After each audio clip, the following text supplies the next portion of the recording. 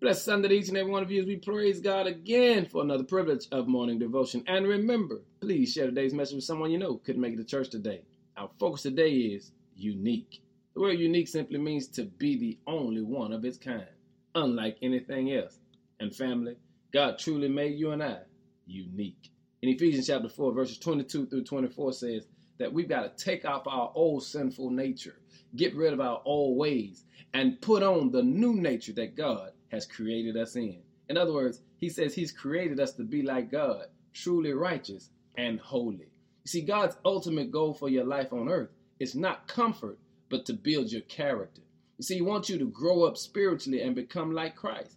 But becoming like Christ does not mean you lose your personality, because it's your personality that makes you unique. You see, God created you uniquely, and he wants to certainly display that uniqueness. But the text says you have to take your unique personality and blend it with God's righteousness.